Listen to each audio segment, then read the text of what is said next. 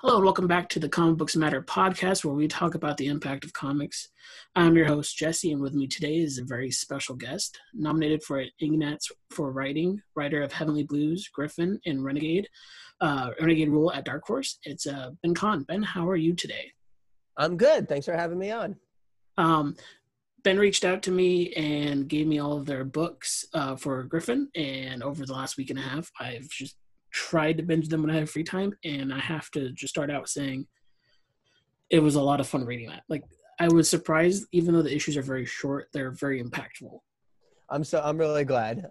And yeah, that was always part of the fun challenge of writing Griffin was packing as much story as I can into as tight as possible packages.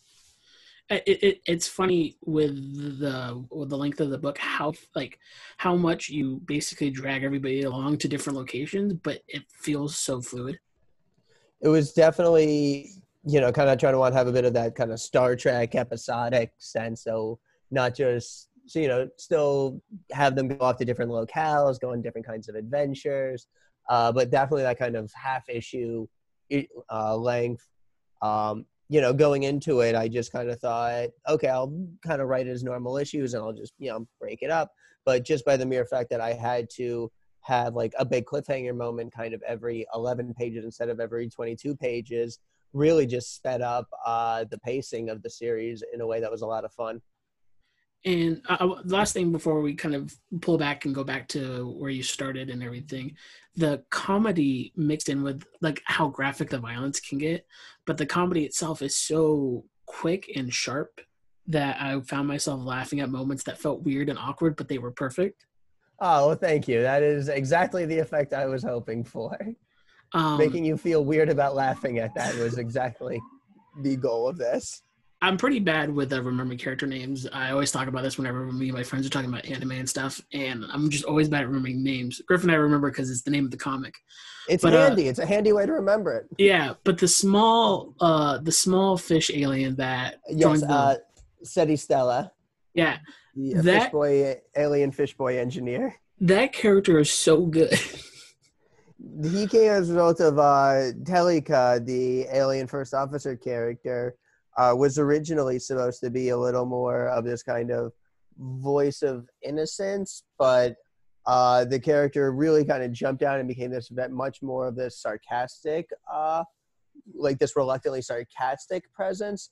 So I still wanted that really innocent foil to have, so I kind of added a new character to that original trio to get that innocent foil that Telika didn't develop into. And there's a great aspect of him where he wants to be good no matter what. And as much as Griffin kind of tries to explain to him that like there's no such thing, like there's no such thing as being good or evil, or like, well, I mean, there's such things as being both, but like wholly one or the other. Everything's kind of chaotic and unfolds in its own way when you're in anarchists like them. Oh yeah, that would especially with those chapters with Griffin and Seti Stella. I can show when you're making the decisions as big as Griffin are, like when you're making decisions that determine the fate of like entire worlds forever, when you're asking like, oh, did we make things better? And the scale you're talking about is entire planets over the course of centuries. It's too big. It's too complex. It's too much for, especially with how drastic and how quick Griffin acts, to know if any of it's good or right. So it was a lot of fun. And then, it was a lot of fun writing Griffin, who I always wanted people to never be quite sure or if they count as a hero or not, but to always have fun following them.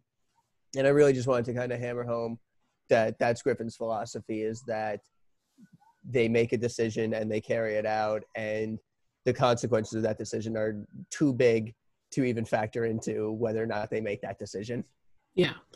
So going back to more of kind of like your origin story in a way, what got you into comics as a medium in general? Were you a fan originally, or did you become a fan through writing them? How did that start? So I got started reading web comics as a kid, and I did the usual 2000s mid 2000s teenager makes their own web comic. and I had fun doing that. It was, it was a Sprite comic, and it was extremely 2000s in all of the worst ways. But it was a lot of fun, and it taught me a lot about writing. And then when I got to college, that was when I kind of really discovered print, comics and, superhero comics, Marvel, DC, and also, Vertigo and Image, especially like old school Vertigo, like, Hellblazer, Swamp Thing, Sandman, Watchmen, like all that kind of stuff. And then, Jeff Johns' Green Lantern, Grant Morrison's Batman, 52. And then from there, that really just kind of spiraled into this obsession and love of comics.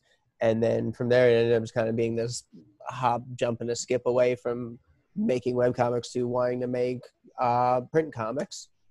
Or, not just these little 4-panel Sprite comics, but big bombastic pages with real artists. And on your journey to like getting to that path, was there one particular comic that just hit you and you're like, this is what I want to do. I want to create what this was. Oh yeah, for sure. I wanted to, it was definitely Sandman for me. No doubt. I can remember like exactly the booth I was sitting at in like the restaurant in Philadelphia, reading Sandman one night. I wonder if I could do something like this. And what was it about Sandman itself that captured you in that way? I mean, it's just an absolutely beautiful, haunting, gorgeous book. Its use of mythology, especially that kind of like that meta narrative, really that sense of like, that kind of mythology about mythology, a comic book storytelling about comic book storytelling, really just, and especially in such a moody, atmospheric package, it just hit me in a way that no story I'd ever read had ever hit me. Yeah, Sandman is one of those amazing pieces that come once a decade that I feel like just hits a generation in a way, and impacts them and leaves like a crater of creativity. And the one part of Sandman that I always go back to think about how deep that Neil Gaiman like really worked in that was the whole Shakespeare storyline. Yes, where you go with The Tempest. Yeah. I think was the play, if I remember correctly. And how he spread that through the whole series, and every time he went back to it, it was a more impactful story, and things compounded on each other through each arc. Yeah. No, Sandman is, I think Sandman's absolutely one of the foundational texts for me. From Sandman, did you find yourself trying to find more complex books and leaving kind of unsatisfied with the general industry, or were you able to jump off of Sandman and keep jumping and finding those really impactful stories? I would say I was definitely able to keep finding new stories, 100 Bullets, Preacher, Planetary, were all things I read afterwards that really scratched that itch.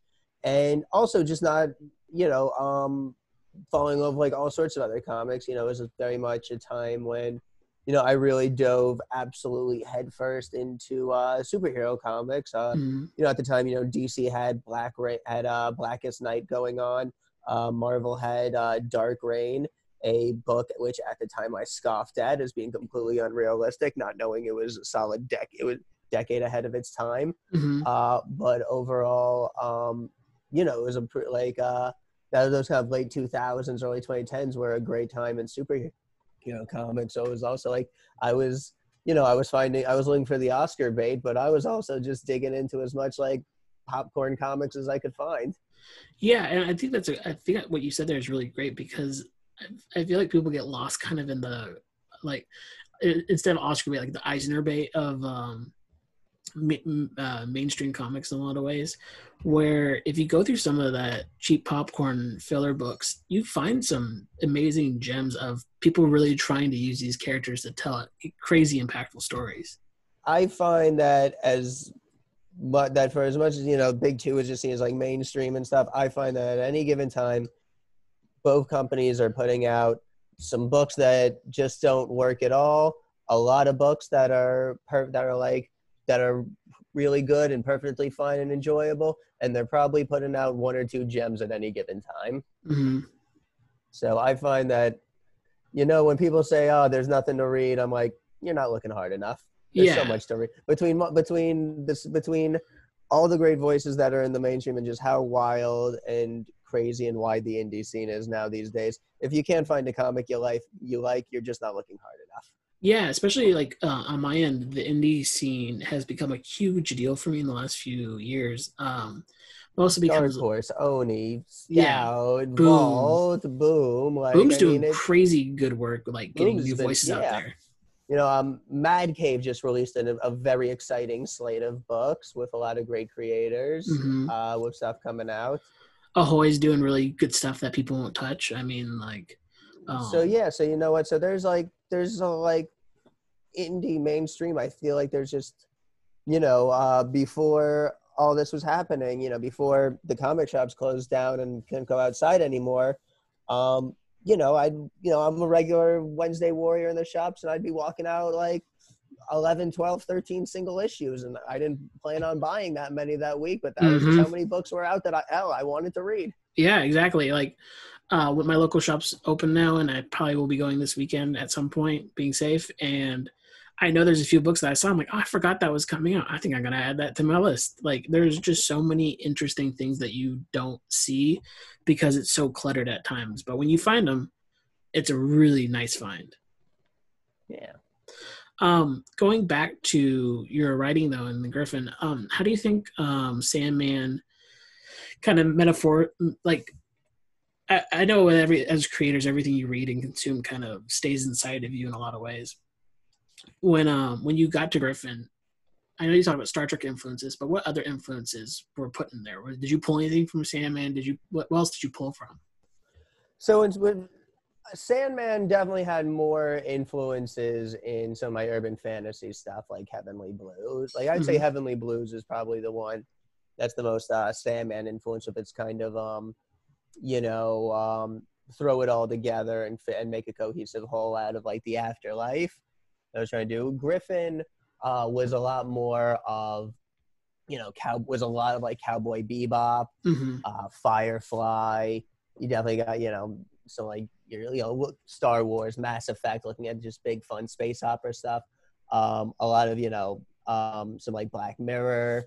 The Black Mirror episode of Star Trek was arguably a bigger influence than Star Trek itself. Yeah. And also just, stuff like, especially just the way I approach dialogue and just people bantering, stuff like Archer and Rick and Morty is always very much, that dialogue rhythm I'm always going for, like very 30 Rock style, trying to get that kind of that rapid pace, trying to cram as many jokes in with, while keeping the plot as fast moving and as engaging as I can. And going to the concept of Griffin, like, what drew you to the idea of your main character being so, like Rick and Morty, like so Rick-like, with its chaos, but unlike Rick, cares more about the outcome of the chaos in some ways? So in a lot of ways, I absolutely get the comparison between Lila Griffin and Rick. But where Lila Griffin really comes, where Griffin really comes from is they are really kind of an evolution of some of the characters that I worked on in that teenage webcomic I was telling you about. Yeah. Which was this very kind of,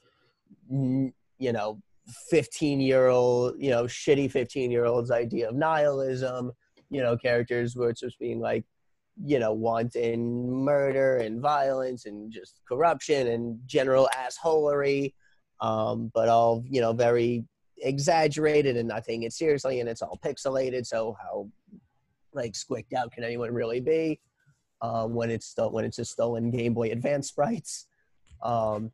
But it was very much so, kind of going back to that webcomic, it was that kind of sense of that source of like that chaotic violence that back then was dedicated towards nihilism.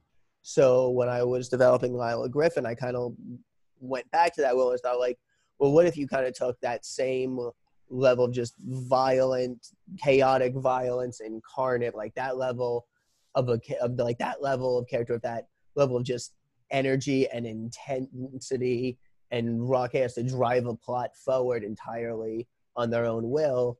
But rather than caring about nothing like I used to, let's have the character care about everything to a level that they care to the point where it's almost broken them.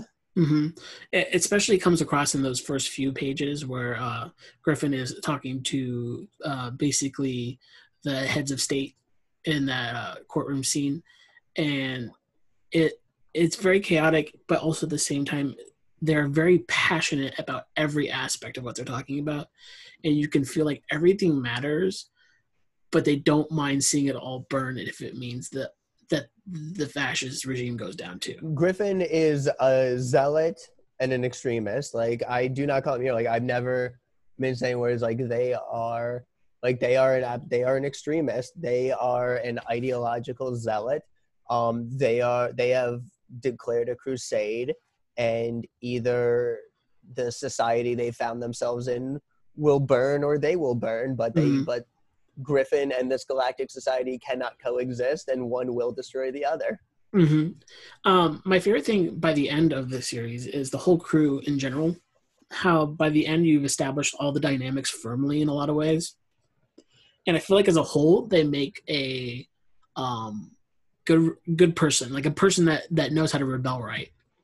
But each one of them is a separate section of that person. So by themselves they have no limits in their one area, and they need each other to kind of check themselves.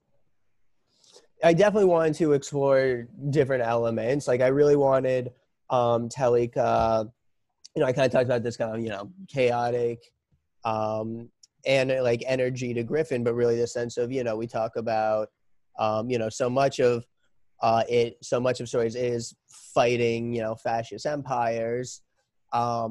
I wanted to have it. So part of that was like, okay, let's have a character that takes that next step beyond. Let's show what real, just like terrorist action against the fascist empire looks like from a protagonist.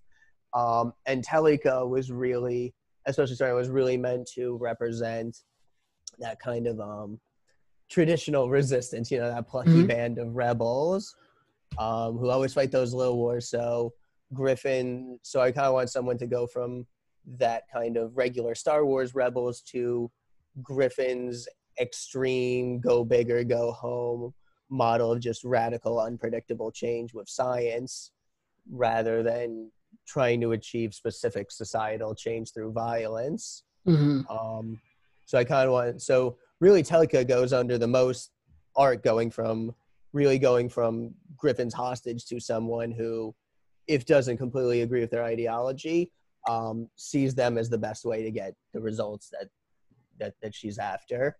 Yeah, she really does have the most full arc out of all the main characters, and it feels like she is the eyepiece, the mouthpiece for the reader too, in a lot of ways. For sure. She's definitely, in a lot of ways, the POV, just because Griffin is just too extreme, not just like wild and out there, but also is already a fully formed character. There's something, I saw this concept, you talk about flat character arcs, which the name of it doesn't sound good. Like, why would you ever want a flat character arc? But it describes, and really the video where I first heard this term was describing Goku in Dragon Ball Z. Yeah. But kind of a way to describe a character that's kind of already fully formed, like isn't a character searching for truth, already has the truth, and it's about the world and other characters changing in response to this fully formed full core character.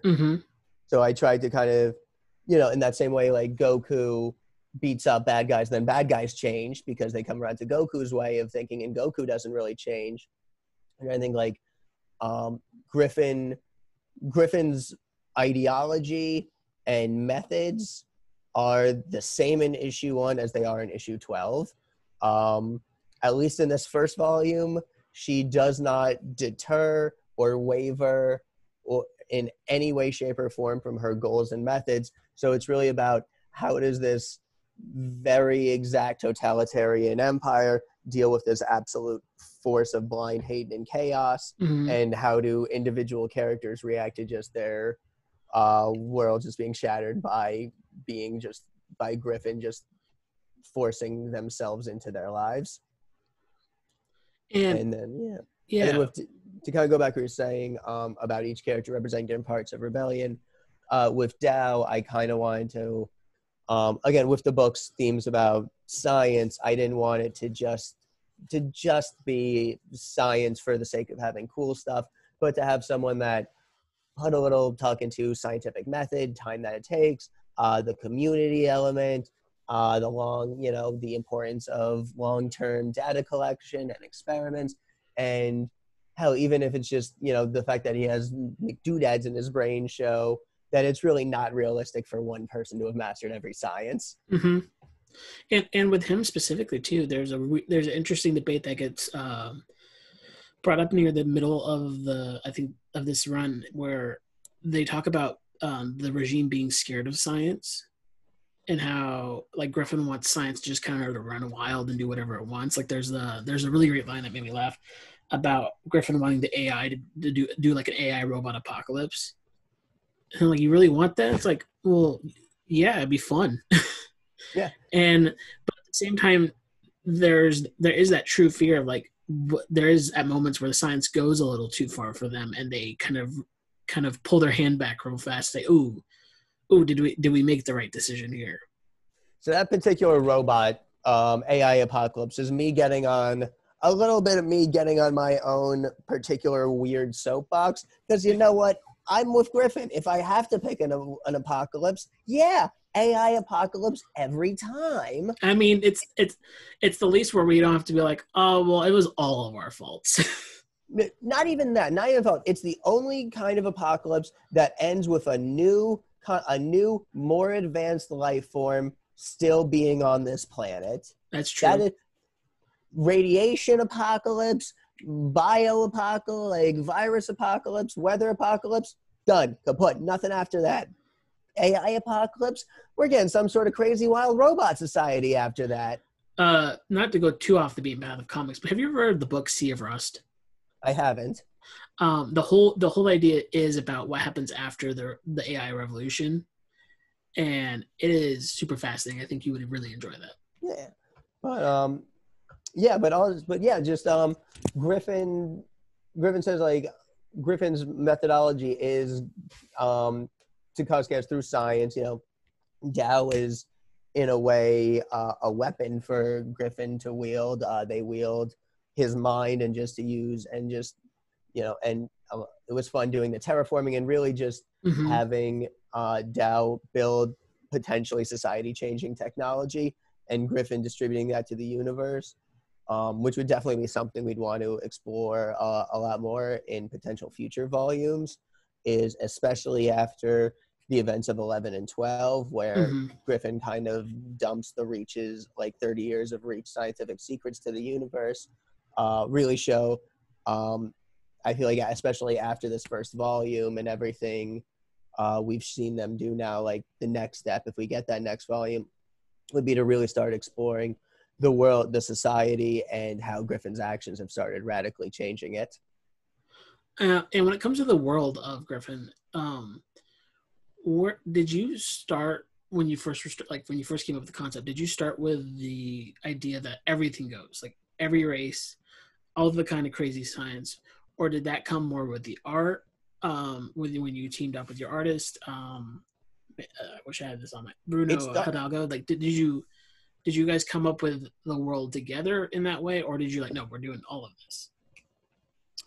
I mean, it kind of developed in its own way. I mean, I definitely kind of tried to keep it, basic Star Trek rules, like they're like humans are out in space, like all this kind of crazy technology is there, and there's just an untold number of alien species out there. So I tried to kind of, the same way Star Trek would just be, episode to episode, kind of being like, hey, here's a new planet, here's a new race, here's a new being, new story, new method, new science fiction mumbo jumbo that we're adding to the world. I kind of tried to approach it that same way, just play it by ear, let the stories flow, and just build the world piece by piece. And you mentioned a few times that you want to try to make more volumes, and you mentioned that you want to see what happens with Griffin really seeing all the secrets, how that would affect the world. But do you want to explore if Griffin can evolve at all throughout the future volumes? See if Griffin can change in any way, or do you think Griffin will always be this chaos just No, spinning? I think as depending on how long the story can go, I think things would force Griffin to undergo a real character arc over a longer term story. But it might not be the kind of thing you would even see necessarily in the second volume. It might be Yeah, something, you know, in the magical fantasy world where we get to do like a 5 volume story. yeah, because even in this first volume, it's 12 issues. Even if it is 11 pages each, that's still a really long first volume.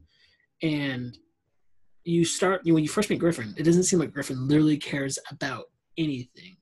And by the end, as you talked about before, you see that Griffin cares literally about everything, but at the same time doesn't care if they have to burn everything to take down what they think is evil. Griffin is very much a character base that came from kind of my own crisis of faith, Mm-hmm. and that faith was in humanity as a species. Uh, I started developing Griffin in 2017. Mm-hmm. Yeah. What could have caused me to suddenly and dramatically lose faith in the innate goodness of humanity? but on, I think we may never know. but honestly, with Griffin as a whole, I mean, I think some of the jokes and character dynamics are definitely of this age, but as a story and as a character arc as a whole, I think this is, and I don't mean to to gas you up too much, but I really do think Griffin as a book is like an evergreen book, Oh, where thank you. that anybody that has a little rebellion in their heart in any way can read this book and see themselves somewhere in it. I'm really glad that. Thank you. I am really glad to hear that. With the reach, I try to make it not just like a one-to-one parallel what's going on right now, but really try to have them be kind of like the sum of all of humanity's sins, Mm-hmm. and especially having me aside. And a lot of ways, I feel like kind of Griffin is humanity's sins coming back in like for vengeance. Mm-hmm. But so I really tried to pull from like lots of like different sources and stuff, like like the work camp that you saw with in Telecause. So with you know the sorry, I'm tripping over my words a Oh, little it's bit. fine. With when you see the siege or the siege of Telika's world in the work camp, that was mostly based off of the forced famines in the Soviet Union under Stalin. So I pulled from that. The biological warfare, the fact when they just go down to a planet and just sneeze and cough and wait for the populace to get sick. That was me going all the way back to Montezuma and conquering the Aztecs, Mm-hmm. which is also why Bruno drew that whole world kind of with a bit of a whole South American influence, which I thought was really, kind of like a Inca Mayan influence, which I thought was really fun to have like a world full of llama people and bird people. Yeah, and with the rebellion too that shows up in the third and fourth issue, I believe. Um, you show how even like in a rebellion has to make sacrifices, and in the end, that also makes them kind of evil in ways because they then end up picking and choosing who they save. And that was also me again trying to pull from history, letting history kind of be one of my big influences. How many dozens of times throughout history do we have the noble rebellion leader wins and becomes just as bad a despot as the one they Mm-hmm. deposed? So for as much as especially from Star Wars onwards, rebellions and resistances like are just good. They're just blanket Mm-hmm. good usually, and I just kind of wanted to show the other side of that, or how many times where it's like the leader of like the leader where like the top leader can usually be just as authoritarian, just as despotic, just waiting for their chance to take over. And I don't know, it's just been a thing that's happened so often in history that I wanted to pay service to it in the story, in this kind of subversion of the resistance. Yeah. And as a reader, if you're not truly, like, it's easy to see yourself in a lot of the main characters and the quote unquote heroes of the tale. But if you're not honest with yourself, like if you are honest with yourself, you see yourself in the bad guys as well too, because as you said, you try to make it as a whole of humanity. And I mean, I have 100% I fall on my face daily of trying to learn and grow and everything, but I still see like my past self in some of this, in the resistance and the regime and stuff of like things I used to hold as like virtues, and you realize as older you get, some of those virtues are wrong and or corrupted in some ways. And so being able to make your villains also relatable in the way of like, oh yeah, I see the bad parts of myself in the bad guys. Yeah, I tried to. So that was definitely a line, especially with the Reach being such explicitly fascist. I really wanted to make sure I didn't fall into that kind of that satire trap where what you're trying to vilify ends up being like championed. So that was also one of the reasons, even the villains come from marginalized backgrounds,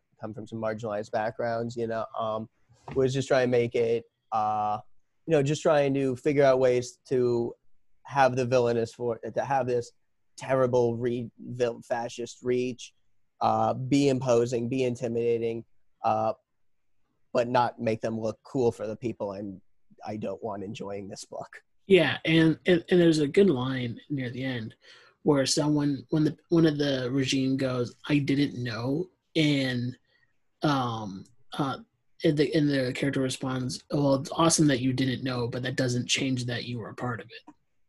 Is that the cool motive still genocide? AKA, yeah. AKA, I should be getting an Eisner nom for best Brooklyn Nine-Nine reference. Oh, is that like I've seen a little bit of Brooklyn Nine-Nine. That's a joke. Cool motive, still murder. Oh yeah, no, like if there was there should be a best line category, and I would definitely give you that one. But no, that was definitely that was another part of it was, again, by having characters be so extreme, be so violent is their first, second, and third option. Be not heroes, but galactic arsonists is I love stuff like Steven Universe and She-Ra, where characters can evolve and grow and you get real redemption arcs and people, and I think that's such an important thing to do. But Griffin is just so much of my pure anger, and so much that I was just being like, nah, fuck it, some people are just too goddamn evil and done too much to come back from.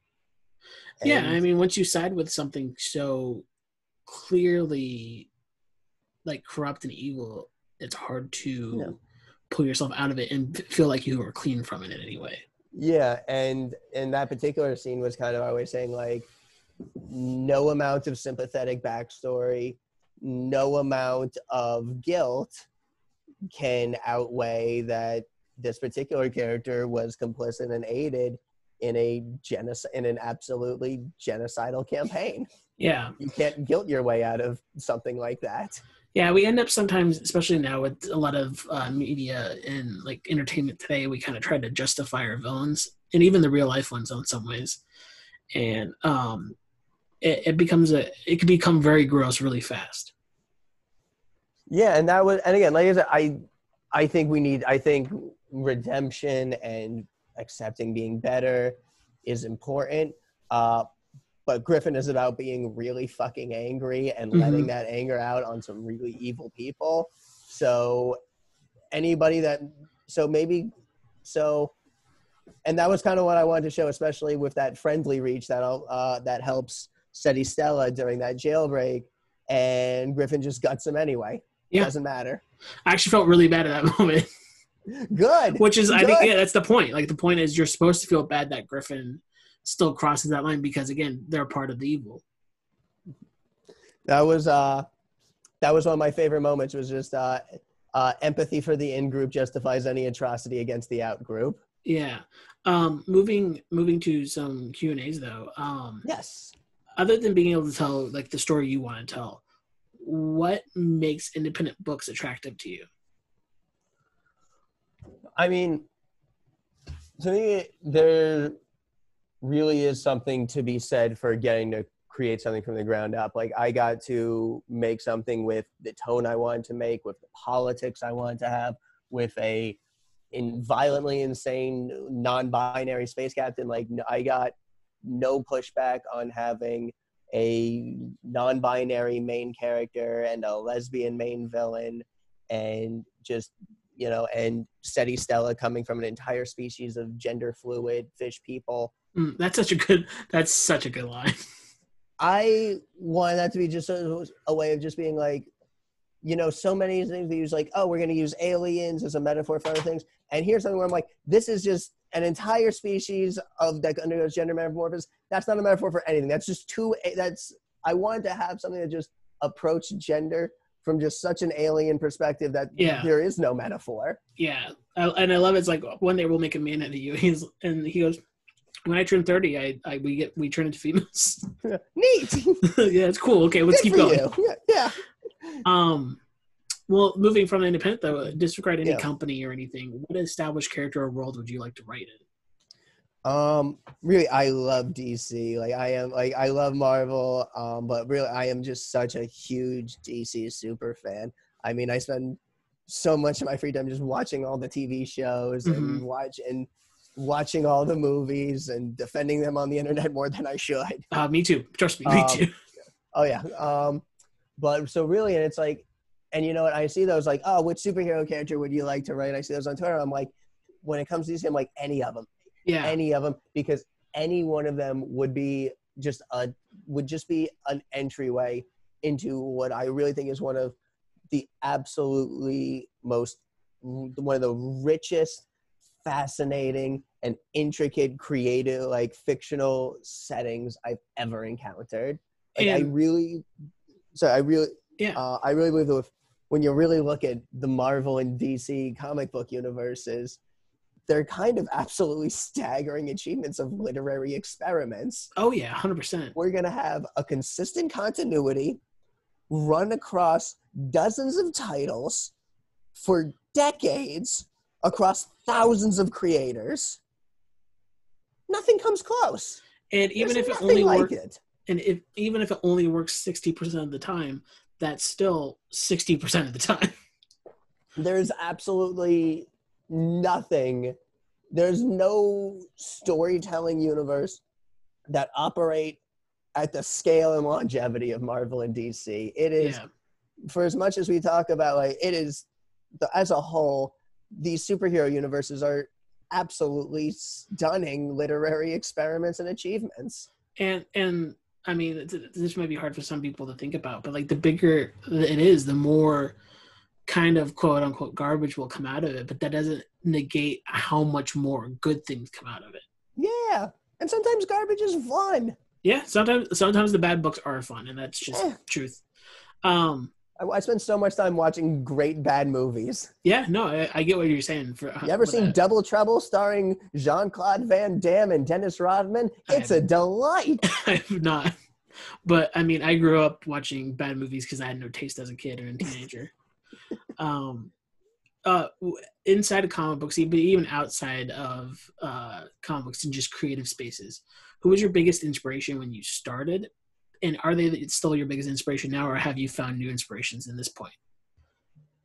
I think inside of comics, I would say my biggest inspirations in terms of, like, I would say Brian K. Vaughan has been my biggest inspiration in terms of indie comics. So in terms of all the comics I've ever written so far. Yeah.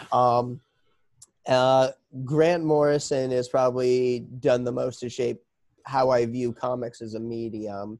And then not that I've ever written a superhero comic yet, but knock on wood, I would say kind of how I mentally approach them, because why not? I spend way too much of the day thinking about how I would write superhero comics. I would say Mark Waid and Jeff Johns did a lot to shape how I think about approaching those kinds of stories. But really, outside of comics, and I think where this really has influence, especially on how I write dialogue and try to have the rhythm of the characters go, like stuff like The Daily Show, stand-up comedy, and shows like Archer and Venture Brothers have been huge influences on me. Mm-hmm. I think you saying about dialogue, that comedy really influences dialogue. I think that's super fascinating because people always take the kind of like the run of the litters when it comes to entertainment, like comedy and horror, and they don't realize how many great writing things you can learn from those two genres that get neglected a lot in a lot of ways.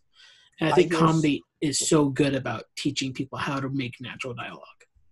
Oh yeah, I think it's more like I'm always trying to. It's it's not naturalistic. It's almost like better than naturalistic. Mm-hmm, it's how you wish people talked. And I hear from so many. I hear from a lot of other writers in comics that though when they're writing a script, like the dialogue will be the last thing they do. Like they'll break down the scene, they'll come up on the panel descriptions, and then they'll figure out the dialogue. And that's wild to me, mm-hmm. because dialogue is what I start with. Mm-hmm. Like that's I'll write all the lines and then block out the panels for to make the lines stand out the most. That's really awesome. I've never heard a writer really talk about it that way. Yeah, to me it's like I almost need to see like the conversation run through my head first, and then I start breaking it down into panels after I have like the whole conversation. And then the last question is, what's the best part of working with your collaborators? Like, what do you think is your favorite part of collaborating with artists and colorists and letterers and all that? I get to make comics. I mean, I am just a writer. I can barely draw a stick figure. I cannot make comics on my own. That is the number one rule, is that if I want to make a comic, I have to have awesome collaborators that are like passionate, that like are working on something they can be passionate as well. So really it's like there's so many just amazing artists out there. Like comic book artists are goddamn miracle wizards. Like they are fantastic. Like there's so many cool styles and tones and atmospheres that they can bring. So to get to work with such talented people and get to help create more art is just really, really cool. And just as a writer, to have it run through, to like have it live in your head for so long, to break it down, and then when you get the pages back and it's done in a way you never even imagined, and it looks so much cooler than it ever did in your head. There's nothing like that. Yeah, that sounds amazing. Well, Ben, thank you so much for being on this episode and joining me for the podcast in general. Thank you for letting me read Griffin, because it was a joy to read every issue. Well, thank you so much for having me. Thank you so much for giving it a read, and I'm so glad you enjoyed it. You can follow me mostly on Twitter at Ben the Con. The entirety of Griffin, Galaxy's Most Wanted, Volume 1. Issues 1 through 12 are all out now on Comixology. Each issue is only $1. And what other stuff should they be looking out for coming from you? So we are going to be doing a digital collection of Griffin that'll be coming out soon, which will be on Comixology. So that'll be the whole series, in just one nice, easy download. And then the next thing I'll have coming out is Renegade Rule, which is co-written by myself and Rachel Silverstein and drawn and colored by Sam Beck. And that is being published by Dark Horse. It's going to be coming out sometime 2021. And it's about a group of queer gamer girlfriends competing in nationals and to be champions of their favorite VR shooter. Oh, that sounds awesome. Yeah, going to be a real fun action comedy with some fun, flirty romance. And Sam Beck is just drawn the absolute crap out of it. Like, Sam Beck is a superstar in the making. I can't wait to see the solicits for that and then add it to my saver when it comes around. I hope you enjoy it. And in the description of this episode, you'll be able to find all of Ben's links. You'll also be able to find links to help out with Black Lives Matter and anything and any other supports in that area. There'll also be a link still for my friends at Uppercut and their community. They're doing Pride merch that does, I think, 15% to a charity. And you can find the podcast on Twitter at Comic Books Matter, Comic Books Pod, sorry. On Facebook at facebook.com/Comic Books Matter. Patreon at patreon.com/Comic Books Matter. The email for the podcast is comicbooksmatter@gmail.com. And leave a review on any podcast sites that you find us on, because I realize I don't have any reviews, and that would be great. And lastly, the last two things, logo is made by my friend Steven, who's awesome. And if you ever see him, say thank you for the logo. And the theme is Join the Restaurant by David Zizetzi, and I got it from freemusicarchive.com.